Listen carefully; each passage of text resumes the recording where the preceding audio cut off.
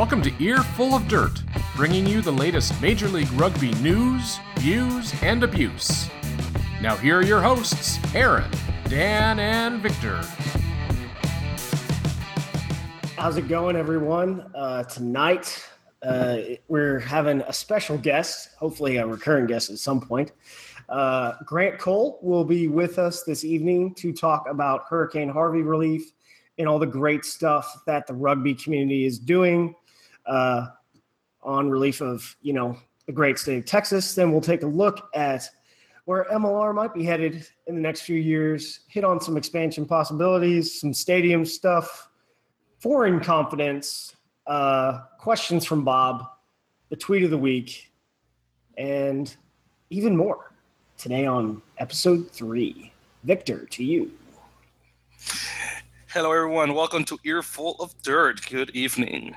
So, once again, guys, we now have today the famous Mr. Grant Cole, who, by the way, is a rugby commentator and a writer for the famous website, This is Texas Rugby, which I recommend you to visit, by the way, quite often as well, to stay up to date on the hottest topics surrounding rugby in the beautiful state of Texas, Lone Star State. Grant, sir, thank you for joining us. Thank you, Victor, for having me. I've looked forward to the possibility of being on Earful of Dirt. I've always said that the group of enthusiasts who first get together and start talking about rugby in the USA the way you guys are doing are the ones who are going to be on the cutting edge. And I really admire that about you. I feel kind of alone sometimes. I'm just out there talking about Texas rugby and nothing else. But you guys are really out there. You're connecting from all across the country together. And you're talking about something that isn't even up and running yet, which is almost unbelievable. And if you talk to the guys in the MLR like I do, they really love what you're doing. They think this is the kind of stuff that they wanted to see after the league started, but they're really happy to see that it's happening even before the league gets going. Thank you for your kind words, sir. Thank you for your kind words. Yeah. So thanks, Grant. And go ahead and feel free to say and throw in your opinion later on. But the big stuff is what's going on in Houston. And I've been, we all have seminal control over our social media. So we've been retweeting everything you've been putting out, everything Rugby Relief has been putting out. But the response effort that the rugby community is throwing together is amazing. It really is, Aaron. I've laid some challenges out there to some people who, really should be challenged on what they can do with their pocketbooks or with their volunteer time, and it's being answered in spades. And I'm flabbergasted by what's happening. So if anybody who's watching this hasn't caught on yet, you go to rugbyrelief.org/Harvey. And that's going to take you to a page where you can read about what's going on with rugby release efforts in response to Hurricane Harvey.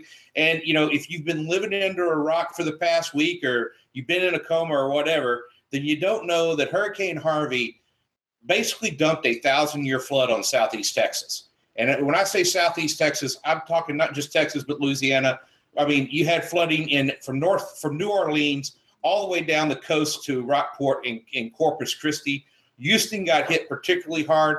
Maybe that's a way of geography more than anything, but it got hit pretty hard. And a lot of the reasons Houston's getting some of the first news about it is because 6.1 million people live in this county. Now, over 11.9 million people were affected overall, and that's a huge number. It's kind of hard for us to wrap our head around. But there's a lot of people displaced from their homes. There are homes that have been inundated with water. And when I say inundated, I don't just mean a foot or two of water in the house. I'm talking there are homes that the water was in their second story. And you had a foot of water in the second floor. Yeah. So, my kid, he's been out there in the fields for 4 days now, ripping drywall out of houses, ripping,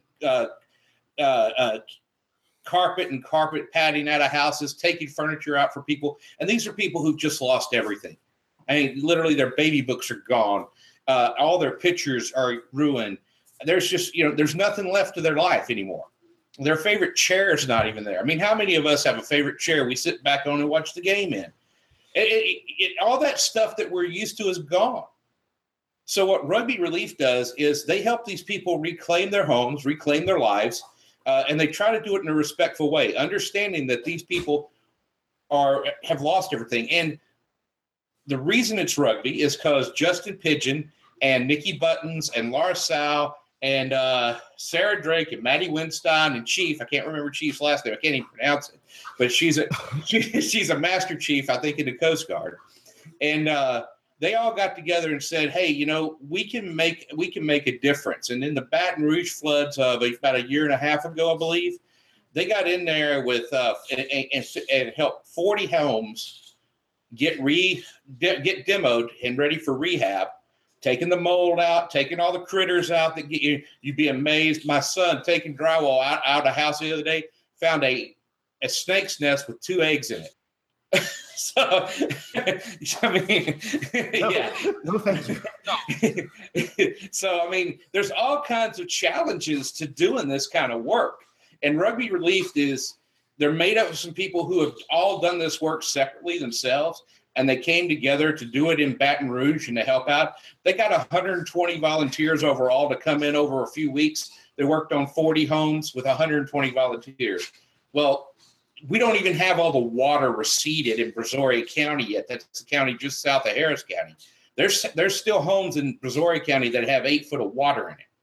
And, you know, once we get done with Houston, we're just going to have to move south and east over to the Beaumont area and down to Brazoria County and start working on those homes as well and helping these people reclaim them if they can.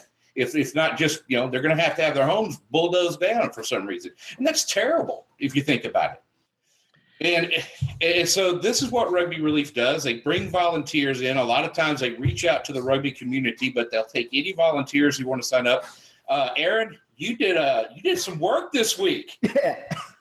Yeah. You know, so if anyone is into the supplement industry, there's a friend of mine. He's a friend of mine because I know him. His name's Mark Lobliner. He's the chief marketing officer of tigerfitness.com, and he owns several supplement brands. The biggest one that people may or may not know is called MTS Nutrition. He just did a big fundraiser for the Semper Fi Fund a couple weeks ago, raising $60,000 for an event called Real Weights for Real Heroes. And he, you know, on Twitter, he's like, hey, I'm going to Houston. I just need to know who to go with. And I said, hey, Mark, these are good people. Go with them. And, you know, got everything, got all the connections crossed, dot the I's and dot the T's, and he's going to get picked up by the folks at Rugby Relief on the 13th of September and stay there until the last possible moment on the 15th, doing work with Rugby Relief. So you have high-level corporate executives with multiple companies in the Inc. 500 willing to go and help. And I don't know many others like that, but, you know, so it's like, he's a good person. So what did I say? I need to hook him up with good people that I may not know, but I have indirect connections with, because I know Grant, and Grant knows all these people. So I know they're going to be good people and he'll be taken care of. And my friend Mark will be able to get things done the right way. So. Well, and one of the things I hope to do while Mark's here is get him on the This is Texas Rugby Facebook Live in the hopefully from the war room there at the Strikers offices, and have him talking with me about Rugby Relief and his experiences there. You know, Mark Lobliner, you know, he's skipping Olympia Week, Mr. Olympia Week to come to this. Oh my gosh. Yeah. That's some serious business for him. Yeah. Like, so he likes to meet people. You know, I've gone to a Fit Expo. He likes to talk to his customers. I mean, he interacts with his customers via email, Facebook, Twitter, what have you. He will respond. But the Olympia and the Arnold are probably the two biggest shows that there's stuff going on, but he'll be in meetings for half that time and making deals. And if you're in the supplement industry, you go to those trade shows to make money, not just to meet your customers and your fan base, but to make money. So for him, he put fixing Houston above an event where he could, make a significant deal, and that says a lot. And it means that he has to put in work, weeks after the fact. But, when you're running like crazy like him and, the Tony Ridnells of the world, high-performing corporate level executives, you don't sleep much. You don't need sleep that much. You've just evolved to that lifestyle, and you run at full speed for 20, 21 hours a day. Well, I can't wait to meet him. I think that Mark Lobliner is definitely a real American hero in this respect. I can't imagine giving up the kind of business that he could make at Olympia to come and give of himself like that. And that's some serious stuff. And that's the volunteerism we're talking about. And one of the things that, like, if you listen to Sam Windsor and Matt Truville talk about on our cast we did the last 2 days, they talk about the inclusiveness of rugby. And we all know the four of us are here mainly because this is the inclusiveness of rugby, right? And Rugby Relief is the same way.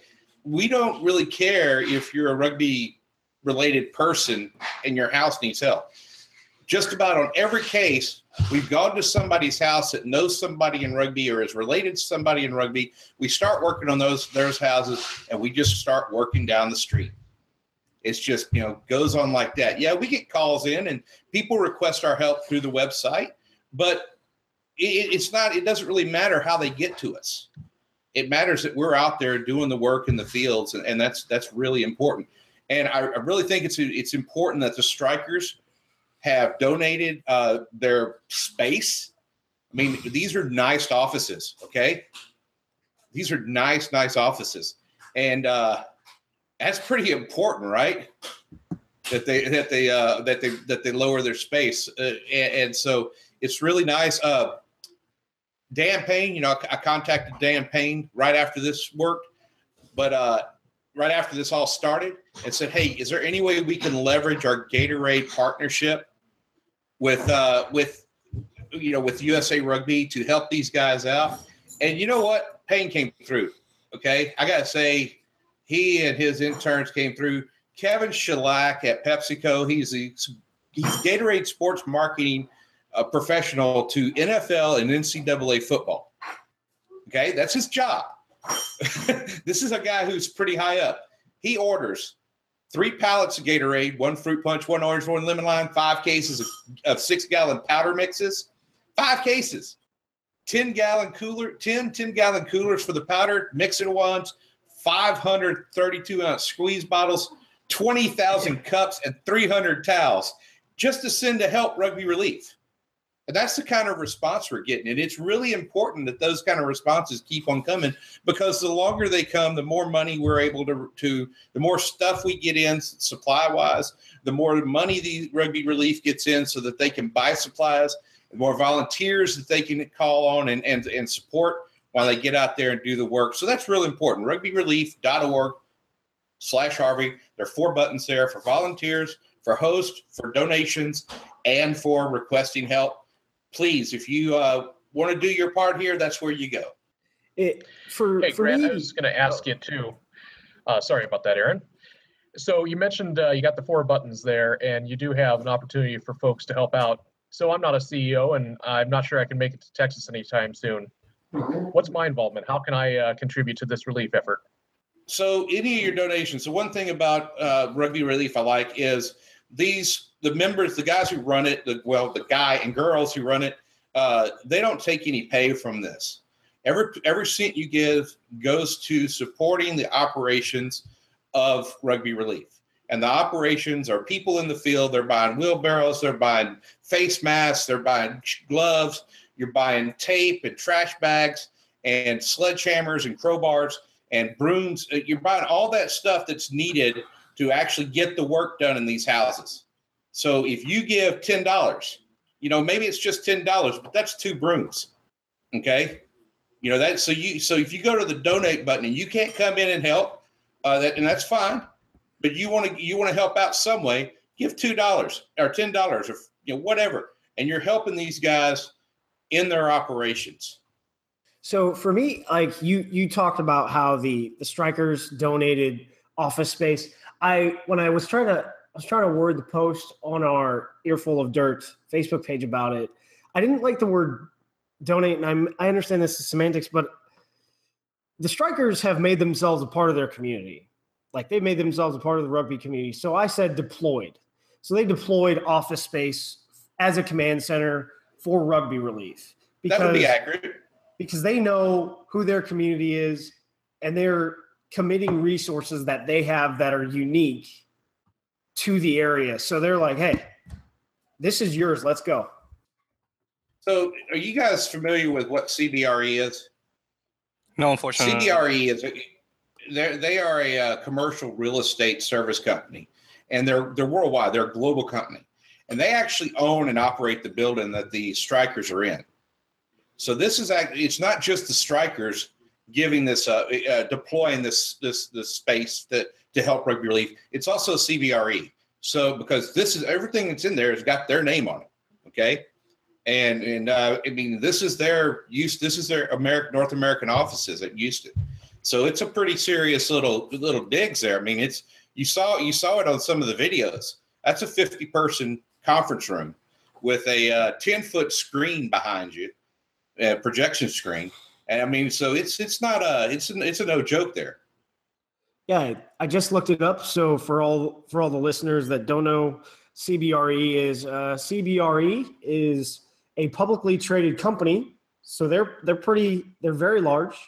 You can find them on the New York Stock Exchange under CBG. So we're talking, big movers are making big moves in Houston to help this relief effort.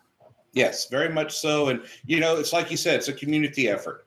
And, you and I have talked about this over and over and over. And we haven't heard from the other MLR teams.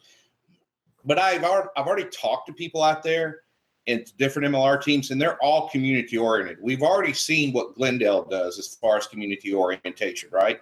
So the model is already there. It's been laid out. What the Strikers are doing is following the model to a T, and because of their positioning as not being affiliated with anyone and willing to put themselves out there a bit, they're it's a high risk, high reward for them, right? They can put themselves out there and open themselves to all kinds of criticism, or they can put themselves out there and really be careful about how they present themselves and what they're doing, but make sure they're doing the right thing for the right reasons, the right way, and get a huge reward from it, which I think is happening. So in regards to all the stuff that the Strikers have done, I had only one criticism, and that was at the beginning when their head coach was hired because, I understand the Saracens, they were midseason, and I was like, this made no sense to me, but the Saracens are a very strong organization, and, knowing who the now CEO is of the Seattle Seawolves, there was no, bad blood. They're all Ulstermen. Everything is good to go. The Saracens were a strong enough club to, be able to let, their 4-year head coach go down to Houston to help build somebody else up. And then I'm more critical of the clubs I don't hear information from because they're not out there. Whereas Houston's in the media, this is free pub when it comes to their use of the media. Their help with Hurricane Harvey, that's not about media. That's about our community and helping our people and doing what we can to help our people. So, but their just use of the media has been amazing. And this is all free media. As I've talked about it on, our Reddit page, in our discussions, in the discussions with the team on Earful of Dirt, that, a local sports writer wants to write about local sports. So give him the opportunity so he's not writing about, some team, 150 miles away or something like that. Because all these. Well, so I love what they're doing. So I tell you guys right now with Houston, I can promise you we've been swimming in the shallow end of the pool when it comes to news. Okay? Yeah, I hope you guys got your flippers on and your floaties. Because we're fixing to ride the wave. I've already talked. Sorry, go ahead. I've already talking with 2 other teams and about what they want to do when they come out with information.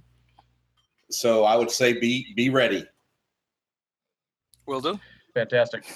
Hey, Grant, one more question for you regarding Houston, the actual team.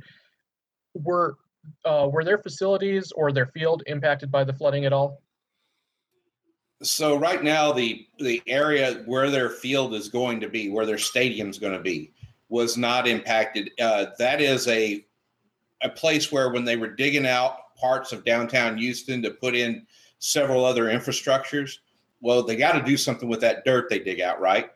And so what Houston typically does is they take that dirt they dig out, they move it out to the south end of town and have a piece of land that the city owns, and they dump it on and then even it out. But this is one of those pieces of land that got that about 25 years ago when they were digging out 288. Now, if you don't know anything about Houston and 288, maybe you do if you watch the Hurricanes, but 288, when it was dug out, it was designed to take, I want to say somewhere in the neighborhood of 7 million hectares of surface water. Okay, so yeah. Okay, That's a lot of water. Yeah. So when the flood gauges, when the rain gauges get to a certain point in Houston, they turn the pumps on at Buffalo Bayou and at Brays Bayou, right there where they cross over 288. Before they do that, they have the police department going down clearing it. As they clear 288, police cars are going to the tops of the on ramps or off ramps and blocking them off so nobody can get on or off. And then a helicopter will fly over to make sure there's no stranded vehicles. And then they turn the pumps on. And that portion of 288 fills up. And it's 2 football fields wide and about 7 miles long. So that's actually planned. We saw a lot of those videos of the interstate flooded. If you see places like 59 in the Montrose district, Montrose didn't flood. And the reason Montrose didn't flood, which it used to flood all the time, is because all that water goes into 59 and sits there until it can be pumped out safely. They clear the highway there, and so when they were digging all those trenches out, they had to put the dirt somewhere. They put it out south of town, the 34 acres that the Strikers have right there south of Maury Road, where Maury Road almost tees into 288. That little section of land between Maury and Sims Bayou there is theirs, and it's at least 6 foot taller than everything around it. So even when Sims Bayou gets out of its bank, it can't get over that. And they're going to build up on top of that. So I'm not too worried about their facilities getting over. Their facilities are actually higher than the Houston Sports Park, which is right next door to them. So it's that. Yeah, I think Constellation Field, which is where they're going to play some of their first games before their facility is built, where they're going to play what they call their marquee games. It's a baseball diamond out in Sugar Land, and it's right in one of the bends of the Brazos River, and I'm pretty sure Constellation Field has some water on it right now.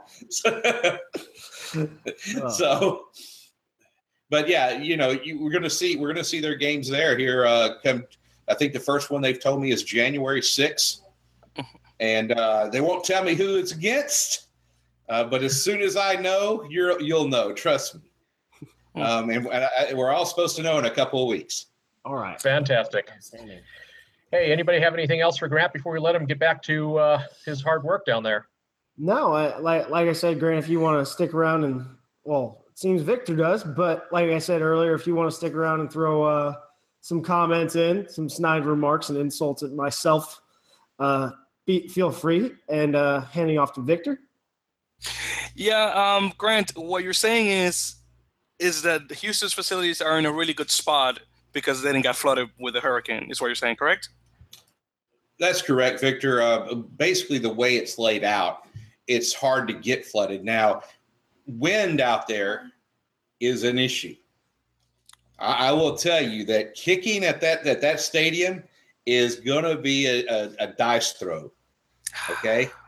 I mean, so, you get a lot of places in the city and you can kick with some relative sense of accuracy because of all the trees around. But there's no trees out there in the southeast part of town, and that wind's coming in off the Gulf, and it hadn't hit any of the big bayous yet, so it can't dip down and have any eddies to where it stops it up. So it's just coming on in, and we'll be out there at the Haas, which is right next door to where their field's going to be, and you'll have a straight on kick from the 22 dead on in front of the post, and have your best kicker out there kicking, and that wind will move that ball. Man, poor fly halves. They're going to have a really bad day at work. Games out there where the kick is nice and high. It goes 10 meters, and then the wind catches it, and it goes to the 10-meter line on the backside of where it's kicked from. So kickers are going to have some work. That's going to be a challenging thing. And listening to Justin talk about the kind of rugby he wants to play, I'm pretty sure that if you want to kick against him, you're going to have a long day. Seriously.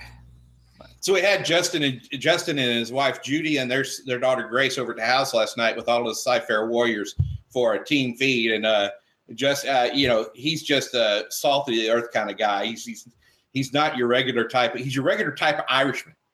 The guy you sit in a bar and have a drink with.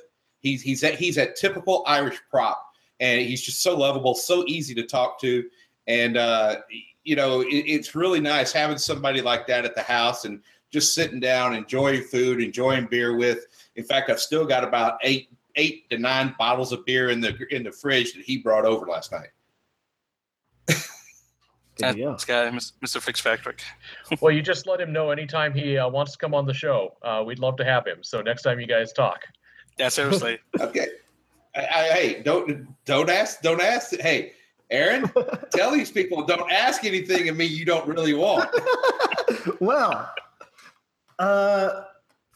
let's just say once Grant makes sure you're good to go, he hooks you up. So you better be ready to deliver on your end. This isn't a place for minnows. You better be willing to be a couple-year-old bass and swim upriver because he's going to throw you in deep. So I think Victor, we've got a few more ways we can support the relief efforts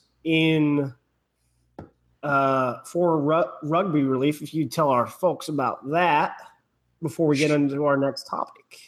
Sounds good. Well, there are 2 shirts being sold to raise money for the relief efforts of Hurricane Harvey. So one is through Austin Elite, which actually some of you noticed that I bought one myself.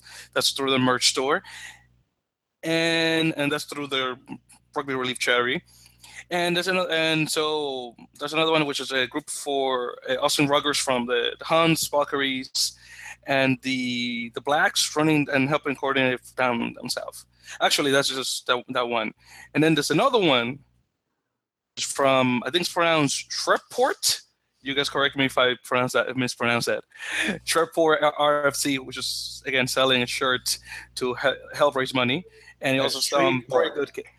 I'm sorry, say again, Grant? It's Shreveport, and Drew Tomczak, who is their who set all that up, is the D2 conference representative for Red River. Well, thank you for the correction there. And they also have some really cool. It's a really cool kit, by the way, the shirt that they're selling as well. So if you're watching online, those links are posted below. I made sure of it, and if it didn't come through, I will make sure it's unscrewed. We have tweeted and posted about them on the Facebook page earlier this week. I also purchased 2 of the Austin Elite and Rugby Relief shirts together. So that, as my girlfriend says, you can buy as much rugby stuff as you want. You just know the tax, and the tax is buying her stuff too. But so the next topic, Dan did a lot of homework this week. after Boston RFC published their new grounds. So the photos that you see, from what I can tell, and based on some dialogue on Facebook with Boston RFC, is the club ground and what I would think will be the MLR training facility. It's a multi-sport complex with 3 rugby pitches that will be all World Rugby certified. There's also going to be a gymnasium and bar right there. But the interesting thing was, if you looked at the Union Point, Massachusetts real estate development, is in the southwest corner is what looked to be, I guess you could estimate, probably a 10 to 15,000 fan stadium in the southeast corner of this development. And also across the way from that would be a minor league baseball field. So basically some discussions amongst the rugby media. We did some digging. And then if you go through the Secretary of State of Massachusetts, there is a new LLC filing for Boston Rugby Developments by a Mr. Jerry Shafir. And if you want to dig into him, well, let's just know that he sold a couple $100 million company back in 2012. He's a Boston Rugby Football Club old boy who's given back. He's has a significant financial stake in this field that they're developing with Union Point. He donated a bunch of money, and I'm pretty sure he will be part of what we're estimating right now and guessing as an MLR group to come in New England in 2019. Because you don't just build a 3-field World Rugby specific venue without a stadium, and then you go in ahead and look in the thing, and there's another ground like that would be on par with, say, Exeter in England with 15,000 seats. Off to Victor. We've already discussed earlier in the series about New York Rugby Club. Or Rugby Club New York, handled by Mr. James Kennedy of the Murphy Kennedy Group. So significant amount of money being thrown by what we think will be an MLR franchise in 2019. So Mr. Shafir, and I can't imagine that he's the only backer based on everything I understand about some of these other clubs. So I think there's as much money between 2 clubs as probably 3 times what Pro had behind it. So we're talking like, over $1 billion net worth between 2 clubs in this organization based on my beer math. And Creek Don't Rise is what I'm drinking. So Victor, what's your thoughts on Boston? There we go. Sorry. So, because I was thinking of something else and I completely lost the train of thought. My apologies. Well, in any case, going back to Boston. So how fun to think that Boston Rugby and Rugby Club New York could enter the league at the same time, bringing that famous New York City-Boston rivalry with them finally from baseball and other sports finally to rugby union. Also, because I heard people heard people talking about the Maryland, Virginia area, which people sometimes refer to as the DMV. The first thing that comes to my mind is really the Department of Motor Vehicles. So that's what I thought we were talking about. So that's why I was still thinking about that. And then you passed the word to me. So we're still talking about Boston. But yeah, I think it's really cool. So we could, again, the prospect of having the two East Coast teams from the 2 major cities in the region coming into the league at the same time. And I think that's it's a good opportunity for us to kind of jump in and maybe talk a little bit about expansion and specifically what you guys would think would be a good opportunities for rivalries within expansion. So, Aaron, I know you'd kind of put together a list of potential expansion teams in the next few years. What's that list look like right now? So let's see what we got. So Chicago Lions was confirmed for 2019. They were originally a founding member of this when this thing kicked off, but their facility just won't be ready. So they're coming on in 2019. So we got Chicago, Rugby Club New York, this SF group based on everything I've seen with Jean-Baptiste Gobelin running around the United States, Boston Rugby, and so we got 1, 2, and if you haven't seen it, Brian Ray broke a story about a new privately funded side out of Ontario called the Ontario Arrows. The private group that is funding them has secured the services of the Ontario Blues, so the province select side coaching staff, and then they're going to put together a side, and they're going to go on, what I would say is a tour of a bunch of Division I clubs. So we got 5 teams possibly for 2019, 1 in Canada. Interesting, because I don't know if you guys know this, but the Ontario Blues organization has a larger annual budget than USA Rugby does. Jeez. So I once said to one of our other friends, Grant, what if the state of Kentucky spent $20 million on rugby? Because that's Wales. That's like Wales, right? Or New Zealand. So 4.4 million people. What if just the SRO spent $20 million? Where would we be? Well, you'd have to figure out how to spend that $20 million first, which Ontario Blues has actually done.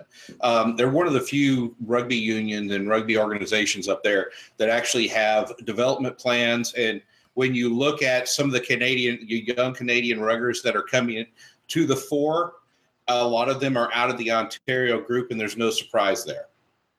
So you're going to see a lot of these guys, getting contracts overseas where they can get contracts easier than Americans because they're still part of the Commonwealth. You're going to see, all kinds of different things happening in Ontario and maybe even Vancouver. Well, that was, don't count Vancouver out because remember, Vancouver. I was going to say 2020. Well, Vancouver was part of the North American Pro Rugby Initiative back in 2012. So there's some money up there that still wants to be involved in rugby. And if you know much about the North American Pro Rugby Initiative, it was Vancouver, it was Chang and San Jose, Glendale when it was still a municipality, not when it had private money, which they've learned their lesson from that, and the Strikers organization. So two of the 4 NAPR organizations are still in this. One of them learned some lessons. All of them learned a lot of lessons out of that. And that's one of the reasons why Jeremy Turner kept pushing forward. It's one of the reasons why when they had the first MLR, hey, let's meet up and have a face-to-face talk about it was in Houston. Because Houston has been at the forefront of this all along, even though a lot of people just haven't really been knowing about it. That's one of the reasons why I got into it back in 2011, 2012 is because I knew what was going to happen just from my contacts here. And then after that, I just kept up with everything that was going on. So don't count Vancouver out. Ontario, that's going to be a big player when they come online. So that's going to be a team that everybody's going to want to have to beat. Yeah, I mean the Blues, not the Arrows, but their select side, their provincial select side, what they're able to do against our top Division I teams here this last year with guys that, they're practicing intermittently from all across the province together, maybe, 2 of those weekends out of the month, they're practicing together. And then the next weekend, they get on a bus to play Old Blue, or they get on a plane to go play Glendale Raptors so their elite side, and they're posting up like that select side would probably be the Division I champion if they competed in the USA Rugby Championship pathway. So, I mean, what comes out of Vancouver and what comes out of Ontario, I know that what is there is very good. And the coaching at their provincial levels is also extremely professional, and they're developing highly technical players. It's just, they're having some selection issues right now up there. I think that's why their coach got released. Whoops. But so I think the Ontario, the Canadian teams, I say 2019 for the Arrows, and then Vancouver in 2020, because we haven't heard anything from them. So I'm being safe on my expansion. I don't want to double the league size in 1 year based on, lessons learned from, say, Major League Lacrosse having, 12 teams and then going down to 8 for like the middle part of their life. So just mark me on this. You just may see the Ontario Arrows playing in some marquee matches against MLR teams in January and February this year. All right. Yeah. Hey, we'll take it. Wink, wink, nudge, nudge. So, well, I love the idea of a Vancouver expansion as well, just because that really bolsters that West Coast opportunities. We already have Seattle coming in, and if we get a couple California teams, who knows? Portland could field something. Who knows? Any number of cities up and down the coast there. Maybe even move into Arizona or New Mexico. That'd be fantastic eventually. So, as Aaron's saying, hallelujah. Yeah, you definitely got a San Diego team coming on into 2018 instead of the Minneapolis idea. One fell through, the other picked up. And word is that the San Diego entity did pay their bond money, and they paid in full, and they're ready to go. So that's good news. That's always good to hear. I mean, the SoCal rugby, Southern California is like, when it comes to rugby, is one of the strongest areas, just as much as the corridor is here in Texas. So I understand getting into your markets and digging deep. I just know that in San Diego, cost of living is a pain. Jeez. So, I mean, that's where, like, when it came to California teams, that's where my hesitation was for the start of a league, is like living's going to be rough. But I mean, Americans do this all the time in other sports at the lower levels. I talk about single A rugby amongst rugby people all the time, not single A rugby, but single A baseball all the time, because guys will do, the young dudes, I'm not talking about the older dudes, but the young guys will do tons of stuff to chase the dream. And that includes living on $8,000 a year playing baseball. So some of these guys, not all of them, but some of them will do the same for rugby. And that's the beginning, because based on some conversations Grant and I have had, the intent is to have a livable wage, within the first 5 years of this league. So the moment there's a livable wage, quality and players they attract from overseas will just drive itself, So I think. So guys, I have to leave in a few minutes. All right. To go pick my kid up from touch practice. So, but I want to leave you guys with this. Monday morning, not tomorrow, but Monday week, starts the player orientation week for the Houston Strikers. They expect to have about 40 professional rugby players in their offices going through orientation. The first week is all orientation. It's medical baseline, concussion baseline. It's a social media discipline. Getting them sized up for uniforms and travel kit. All that kind of stuff is going to happen. And if you hear what I'm saying, you're hearing that they're treating this like a professional team. And when you listen to Jeremy Turner talk about what he wants to do, he wants this to be on par eventually with the Premiership, with what you see down in Super Rugby. The spectacle, the running rugby, the excitement, but also the professionalism and the community involvement. He wants that to happen here. And they're making every effort to do that. This is not anything like club rugby we know of.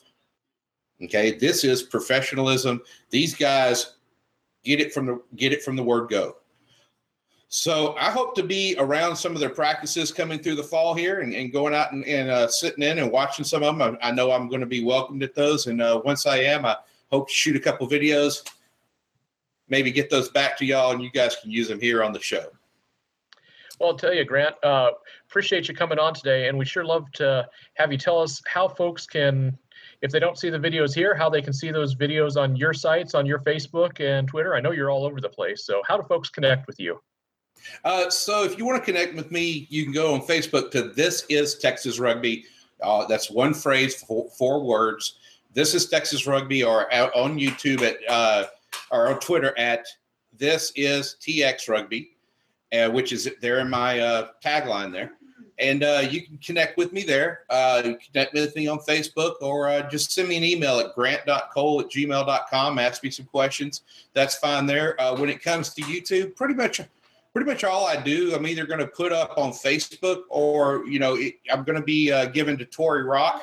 She's the social media guru for the Strikers, and letting her run with it as well, because, really, she knows much more about social media than I do, and she is a bundle of energy when it comes to this stuff. That's why you see so much, that's all she does for the Strikers is their Facebook and their Twitter and all their other social media lines. She's something else. So it's really refreshing to see that they have actually hired one person just to do that, and a professional at that. Well, thanks for coming on, Grant. And as the season comes on, hope to have you back. Okay, and I hope to be back. And you guys, thank you for having me, and y'all have a great evening. I'll watch the rest of the show later.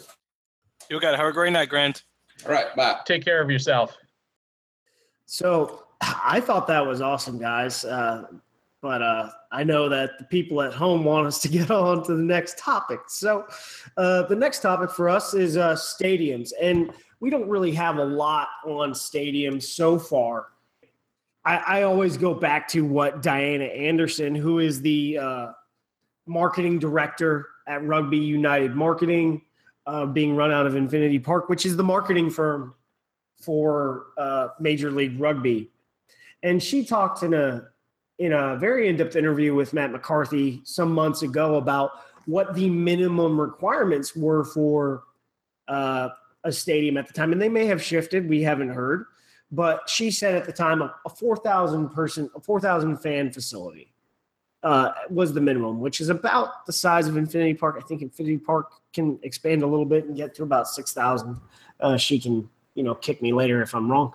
But and then the ability to broadcast and stream matches from professional and up-to-date press facilities. And then the ability to do fan activation. So fan activation is really a new term in the United States, but we actually do that very well with American sports between, I wouldn't say like rewards memberships or anything, but, selling stuff, having contests and all that fun stuff, fan participation within games. So we do a lot of that. If you saw the Obetz Fortress lacrosse opening day, they did tons of fan activation, giving out free stuff, everyone. So fan activation is like bobblehead nights, towel nights, and T-shirt nights, and then fans wearing those T-shirts and selling T-shirts, merch, like basically, making it's the Strikers facility or it's the Austin facility, and they're all wearing that stuff, and then they're participating at halftime and doing certain things. So those were the big things that Diana Anderson explained in her interview with Matt McCarthy. But so let's go into what I have for sizes right now. The first phase of the Austin facility at Nixon Lane, and it's built for rapid expansion with this French company that they're working with, and who, Austin Elite will give you anyone the contact to work with this company, because whether it's a high school, a college that needs to, do a fast build on a stadium at economical prices, and it's pretty amazing what their portfolio shows. So the first phase of Austin is going to be a 4,000-seat stadium at Nixon Lane. And like I said, built for expansion out to originally planned at 11,000. Houston first will play at Constellation Field. I do not know who their builder is, but their first phase for a 4,000-seat ground plus parking is scheduled to be open before April. So they haven't broken ground, thankfully, due to Hurricane Harvey, as it would have sort of stranded their construction crew out on what is basically termed as a mountain in the south end of Houston, because of it's already a site that's been filled due to excavation previously on construction projects. They only need 3 months to complete phase 1, so that's very important. So they'll be out of Constellation Field before the baseball team gets home from spring training. And then we have Glendale Infinity Park, which I call the standard facility in the league. They are just putting in a new strength and conditioning building. And then the next project that is already underway is where we all believe Rugby Utah Selects will play, and that is at the Real Salt Lake Academy.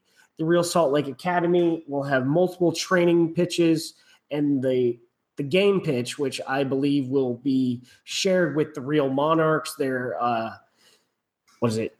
USL Division II team, is I believe it's an 8,000 to 10,000 seat stadium currently under construction out in Harriman, Utah.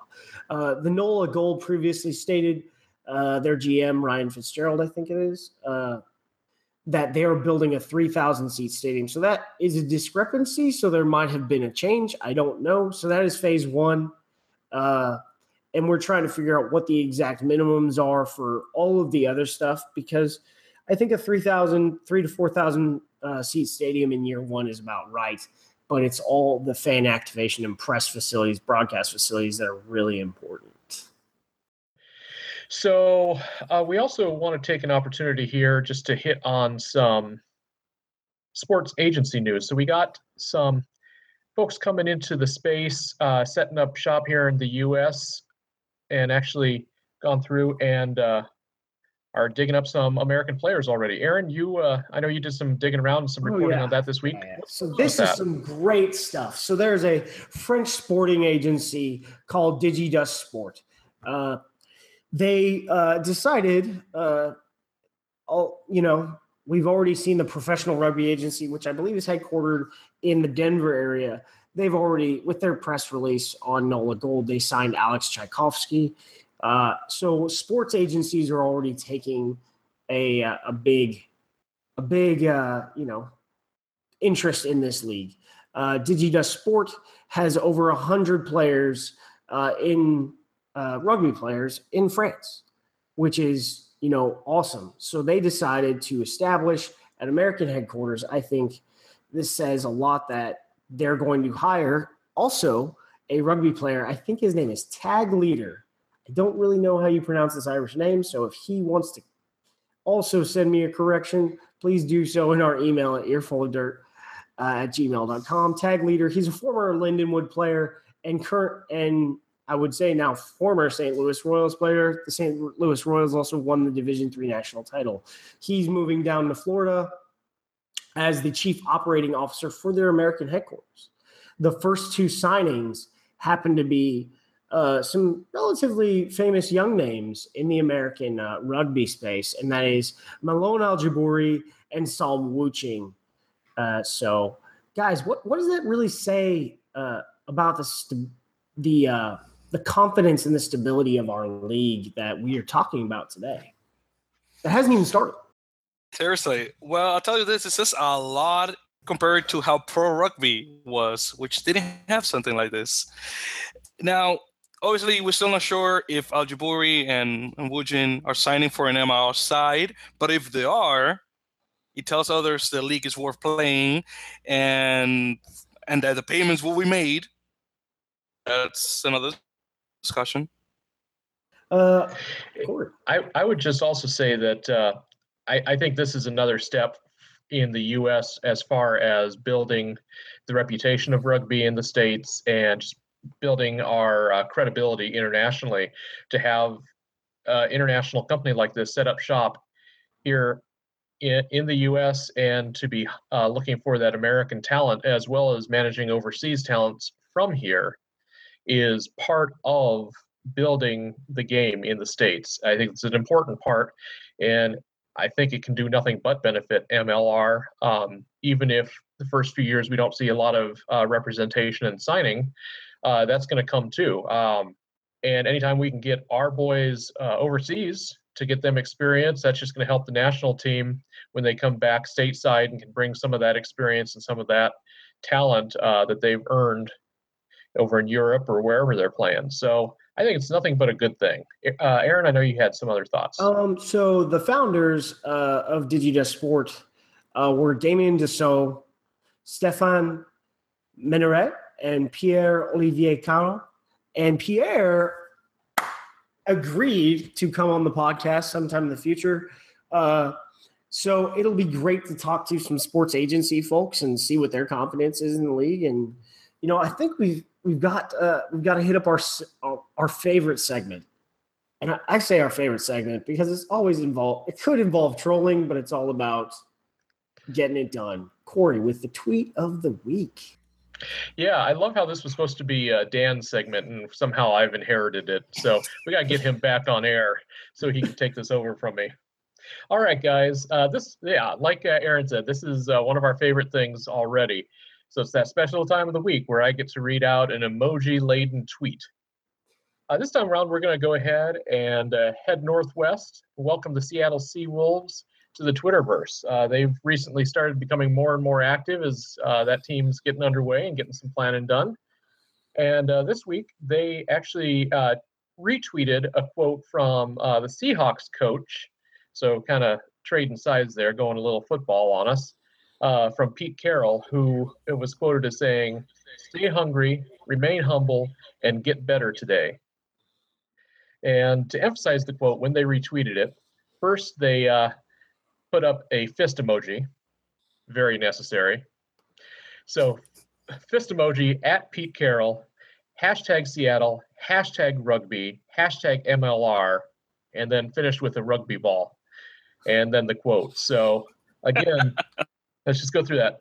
Fist, tag at Pete Carroll, at hashtag Seattle, hashtag rugby, hashtag MLR, rugby ball emoji. Nice. So that's it is.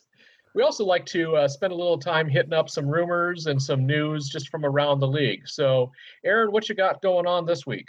So, everyone knows, like we talked about, I wouldn't say it was broken on here, but it was discussed on Reddit about the opening fixture of the Strikers on January 6th at Constellation Field.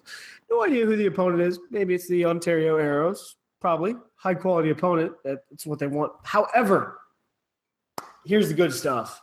They're going to play 3 fixtures against Texas Division I clubs in November and December. The format seems a lot like the All Blacks Counties match, which is like 2 20-minute halves or separated into quarters. And what's funny about that is that's how Sonny Bill Williams got to play in the first match of the Bledisloe and take that massive concussion, against Australia. Instead of having to be suspended for that match, he got credit for the All Blacks versus Counties match. So, Victor, you've got something juicy, or it might be something throwaway. I'm not sure. Well, Aaron, I think it's juicy, but you tell me once I tell you. So at the end of a local news article from Gazette Sport, the Belmont Shore director of rugby, Tony Balasurya, which I just found out is the last name from Sri Lanka, stated they were looking at starting a professional side, which is not too shabby. They were a member of the Old Super League, if some of you remember, back from the 90s to the 2000s, and the structure fits with what MLR is looking for. And again, they already have that former professional league experience, if you may. Yeah, I think as far as a community program, you're looking at one of the strongest clubs in SoCal, from the LA area to the San Diego County area. And, MLR is completely stated that supportive community rugby, whether it was cash or action, has been a big thing. So I think if of any club in LA, Belmont Shore is one that can easily sustain a professional side because they have multiple sides, multiple youth sides, multiple high school sides, a women's side, and, a big coaching staff to fill all that out. So, it could be juicy, or it could be connected to another SoCal team that's going to launch, or it could be throwaway. I'm not sure. It was just at the end of an article on a Friday news dump. No, that's really interesting, though. Anytime we're getting news out of the LA region, I think that's valuable to discuss because it's one of the big 3 markets that we got to get established in. So I'm still holding out hope for my Chicago Lions coming on soon. So I'd love to see NYC and LA on that list. So what do you guys say? Aviator, Charlie. Oh, yeah. Well, maybe that'll happen someday, too. They got a hell of a stadium there in Obet, so. You build a stadium and you have no one to fill it with? Come on, bring that back some Ohio love. Yep. So, guys, I think it's time for some questions from Bob. What do you say? Let's do it. All right. This week, Bob Boberson wants to know which position in the U.S. would benefit most from mentorship from foreign players. So who would really get the most out of having overseas players come here and teach our ruggers how to play? I mean, I'm not a prop, but I'm a front row guy. I'm a hooker. And for me, so the halves and the props. So both the number 9 and number 10, the scrum half and the fly halves, and then the tight head and the loose head are really the most technical positions on the field. And Dan said flanker. Dan's not here, so that ain't gonna work. But you can't. A lot of people think, and this is what he said in his notes. A lot of people think you can just stick, some big guys up in the front row at tight head and loose head. And the reality is it's much like offensive and defensive linemen, and it's very important. It's not a true conversion because people talk about the line in football as not being skill players, but we're talking the offensive and defensive line are very there's very hard skills in football, just as much so in rugby. Props sometimes are an afterthought, but scrummaging skills are some of the most technical skills on the field. So that technical coaching is what's going to be important, and technical older players is what's going to be really important, because the reality is that's where we're losing our matches is in the scrum. Victor. I completely agree with those positionings as well, Aaron. Both the props, the hookers, scrum half, fly half, definitely. And it's true that for the U.S. Eagles, that's where we're losing most of our games and where we're getting most of our penalties in the scrum. I mean, just look at that Ireland game, the Georgia game. We got destroyed. Heck, the first Canada game also. So, yeah, I completely agree that those positions, especially the front row, the U.S. Eagles right now. Bob was also asking about a preseason, and I know we kind of hit on that a little bit earlier. If we look at plus or minus 2 games for a preseason setup ahead of the MLR season. But Aaron, did you have anything to add to that? So he said plus or minus 2. I think we're going to look at just the way you do the addition by not really addition by subtraction, but addition by addition of the Premiership, because during the during the Six Nations over that 7-week period, they also have the Anglo-Welsh Cup, which aren't throwaway games for guys that don't make those sides. So a bunch of Americans get plenty of opportunities to make it. And that's how Joe Tofate became a starter for Worcester. But you're going to see during the ARC window a bunch of preseason matches. But right now, just for November and December, the Strikers confirmed 3 fixtures. So I'm going to say plus or minus is 6. 3 before Christmas and 3 after Christmas. Before you even face an MLR side. Plus or the line is 6. That's what I'm saying. That's interesting. Victor, what do you think? Yeah, just about the numbers. Yeah, about 2 or so, definitely. But I do hope the games are with opposition from the league, so it's like to whet up appetite to a certain extent. But I'm not opposed to games against D1 sides or having teams for kind of like the Arrows or the BC Bears coming down. So for preseasons, yeah. I can also see that as an opportunity to start testing out some of these premier sides or, semi-pro sides for teams that are looking at expansion. So let's say San Fran or someplace like that wants to come in the next few years, and they start an elite squad, but it's not fully professional yet. It might be the chance we see for them to kind of start working in, start getting to know that style of play and get to know the places they're going to play ahead of actual launch. So I think there's some real possibilities there, especially right now at the beginning when things are still a little squishy, not quite so formalized. Well, guys, I think we're wrapping up here. So we do have a quick correction from last week's show. So what's going on with that? So how do you say O'Shea Colinisau? Osea Colinisau. Oh, so I should actually say it like Osea. Like Colinisau. Okay. Osea Colinisau. So we got, I know it's Tchaikovsky, but Kwasniewski or something. Kwasniewski. Yeah. Okay. Cool. Yeah, Kwasniewski. All right. You still said it wrong, but that's okay. We really got to work on this before things get serious around here. Yes, we do. Also, real quick, guys, Dziękuję, or thank you to my friend Maggie from Poland who helped me with the pronunciations. So thank you, Maggie. All right. Outstanding. So shout out to Maggie. Shout out to Baylor Rugby Club. I saw you guys practicing yesterday when I went and saw my girlfriend's alma mater get their butt beat in by Liberty University. So I dislike Liberty, which we can get into on another podcast. But if you're a Liberty rugger, good for you. So that's all I got, guys. I think Corey, you're gonna tell the fans about our schedule change. Here's the deal. We've been talking it through, and I think there's several reasons for this, but we're going to switch to a Monday night schedule from a Sunday night schedule. So update your calendars. Go ahead and be ready to chill with us on Monday nights, and then the shows will be loaded Monday night into Tuesday, and it'll be ready for your Tuesday morning commute. So, yeah, that's nothing's changing with the format, and we're still working towards getting this thing down to an hour. We'll get there eventually. We're a lot closer this week than we were last week. So, yeah.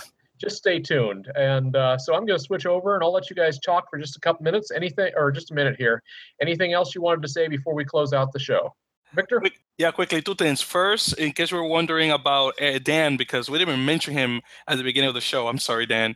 He is kind of busy. For those of you that are not American, this week for September 4th is Labor Day here in the States. So he went with the family. So hope he's having a lot of fun. And of course, happy Labor Day for those of you not working tomorrow, Monday.